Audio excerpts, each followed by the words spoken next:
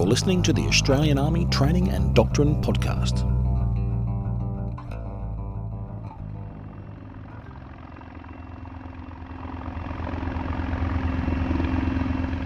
This is Exercise Hamel 2016. There are 9,000 troops here from Australia, New Zealand and the United States, and they're here on the edge of the outback in South Australia for 3 weeks of war games designed to put them to the test. I'm Captain Sharon Mascall-Dare, and with me is Brigadier Mick Ryan, Director General Training and Doctrine with the Australian Army. He's the man behind this year's exercise. So Brigadier Ryan, the size and scale of this exercise, it's hard to put across because as we stand here we can hear helicopters landing, we've had HMAS Adelaide out on the water in front of us, and we can see hundreds of soldiers moving into position here. So tell us what's going on. So what we've got here, Sharon, is thousands of troops from brigades and units from all across Australia, and they've had to come here from a vast array of bases from great distances, and indeed many of the units that have come here have come from distances further away than the distance, say, from London to Moscow.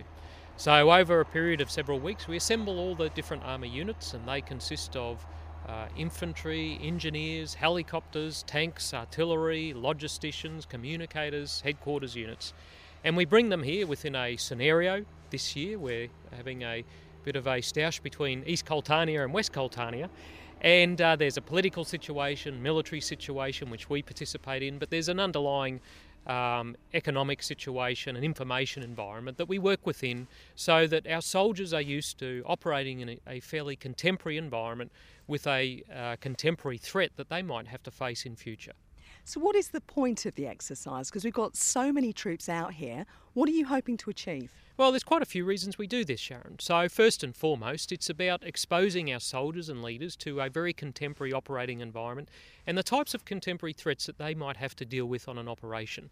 That may well be a low-level humanitarian assistance or disaster relief operation, up to a fairly sophisticated near-peer warfighting environment with a very sophisticated threat. But it's also about developing interoperability with our allies. We have US Army, British Army, US Marines and New Zealand Army here. So we ensure that we can work more closely together when we have to deploy again on operations, as we have quite a lot in the last 15 years. It's about, within the Australian Army, building the cohesion of combined arms teams where we blend together infantry, engineers, artillery, logisticians, communicators in a single team, focus on a single mission where they can be successful. But finally, and I think most importantly, this kind of activity is where we evaluate our high readiness organisation. And in doing so, we provide a level of assurance to the Australian government that should they call on the Australian Army for any mission, regardless of where it is, that we're able to do that. Now, you talked about the fact we've got different nationalities here.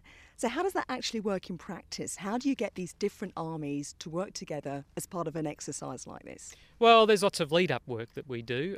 We have people embedded in different armies around the world in the training schools, as they do here, especially with the US Army and the British Army. So we work together on a daily basis in many parts of the world. But developing that interoperability is about learning how to work together, how our logistics systems connect, how our communication signals connect. But the most important thing that we share that helps all that happen is we have common values.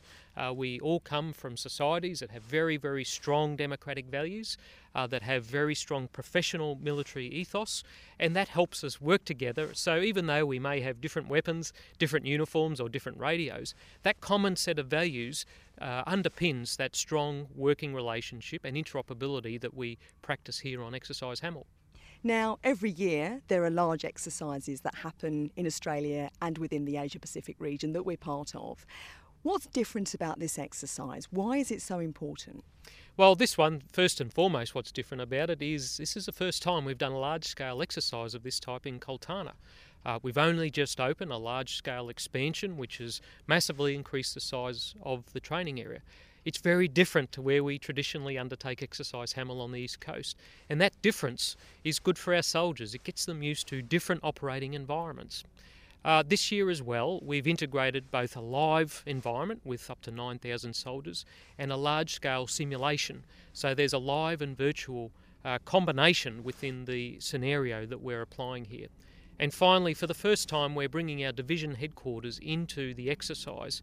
So we're elevating the scale, size and complexity of the operation, and it's the largest Exercise Hamel that we've done.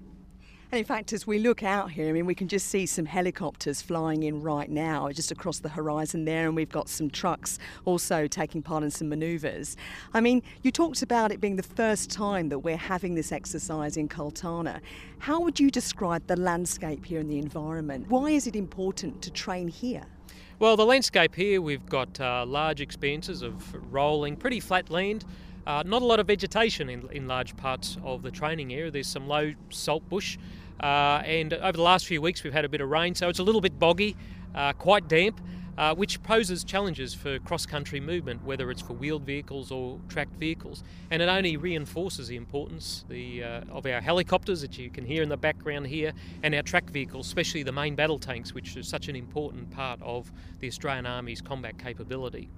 But we also have areas of the training area where there is a little bit of vegetation, so it does change up a bit, and it forces our commanders to really think about managing their detectability to the enemy force and ensuring that they have a signature that's as low as possible, whether it's a visual signature, a heat signature at night, so camouflage, concealment, deception, and all these kind of things which are within the intellectual domain are very, very important in this exercise. And how are the soldiers dealing with the conditions? Because, of course, for people within Army, this is what you do. This is the kind of conditions you're used to working with. But for people outside in the general public, I mean, they might be quite surprised by the fact that soldiers are quite resilient, that they're able to deal with mud and rain for days and weeks on end. So what's the experience been like for them, this exercise so far? It's been very tough on the soldiers, but it's all about developing, as you mentioned, that individual and team resilience. And that resilience is about being able to deal with different climatic conditions, whether it's temperature, whether it's wet conditions, dry conditions, but it's also the resilience to be able to respond to when things go poorly on the battlefield. When you're surprised, that engenders shock, and a resilient individual or resilient team is able to overcome that shock quickly and adapt, and then move on and be successful with whatever their mission might be. And you're talking about testing people in terms of the environment, in terms of overcoming shock, as you describe it. How else are you testing them then? Because that's the point of Exercise Hamel, isn't it? Is to test people. Well, we test both individuals and teams at almost every level, from platoon all the way through to the divisional level. We test their capacity to anticipate. We test their ability to plan and respond to unforeseen events. We test their capacity to undertake the most basic drills, whether it's the conduct of a patrol, the conduct of a resupply mission, the conduct of an aerial reconnaissance mission that you might hear in the background behind us. So there's multiple levels of testing. Now, we underpin that with a combat training centre which has observer trainers and instruments, all the equipment here. So we're able to not just make real-time observations, but we record what we see, and we're able to play it back over and over, and then undertake after-action reviews, so we can learn the necessary lessons that a professional military organisation like the Australian Army must learn as it continues to seek to hone its capability. And how does an exercise like this directly relate to operations? How do the skills that are learnt here, the tests that are undertaken here, relate directly to people going out to the Middle East, or indeed perhaps on humanitarian missions in the Asia-Pacific region? Well, what it does, it provides the foundational skill sets that our soldiers can use whichever operation they go on. The ability to plan, the ability to command, the ability to move, to shoot, to see, to logistically support themselves. And then those foundational skills can be adapted across a range of different scenarios and environments. But at its heart, it gets back to building that individual and team resilience that is applicable regardless of where we find ourselves.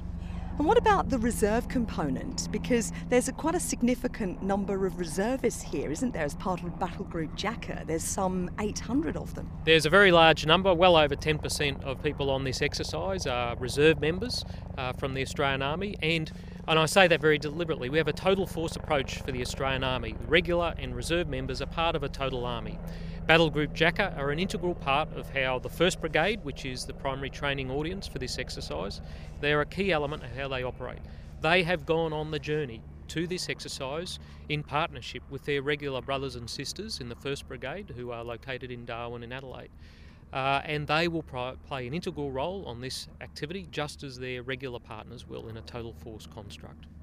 And what about the local community here? I mean, there have been open days in local towns in Whyalla, Port Augusta, Port Pirie. What kind of an impact do you think Exercise Hamel is having on them? Well, you forgot Iron Knob there as well, Sharon. So the local people at all 4 locations have been nothing short of magnificent. The support that we've had from local communities has been fantastic. Just the other night we had a great Army versus Whyalla basketball match on Saturday night, which went very well. I think we won the basketball but lost the tug of war. We've had open days, but our interaction with the mayors of the towns, with the state police and the state government as well has indicated to us there's a great deal of support there for the Army in this area. But we will reciprocate, obviously, by being responsible users of the training area, responsible users of public roads, to ensure that we're able to meet the training objectives we have, but do it in a safe way and work closely and collaboratively with local communities. So finally, Brigadier Ryan, what do you personally hope to get out of this exercise? I mean, what does this mean for you being here? Well, for us it's about bringing a range of different units and organisations from all around Australia, indeed all around the world, orchestrating them within the scenario of the exercise, evaluating our high readiness forces and having our soldiers go away knowing that they've participated in and succeeded in a very demanding activity. It should give them the confidence, both as individuals and teams, to understand that they're well trained and well prepared for whatever operation we might send them on, and it should provide our government with a great level of assurance that they have an army that's able to deal with whatever challenges that they might be presented with on operations. Brigadier Mick Ryan, Director General Training and Doctrine with the Australian Army, thank you very much. This is Captain Sharon Mascall-Dare reporting from Exercise Hamel 2016. This podcast is produced by the Australian Army and is copyright the Commonwealth of Australia.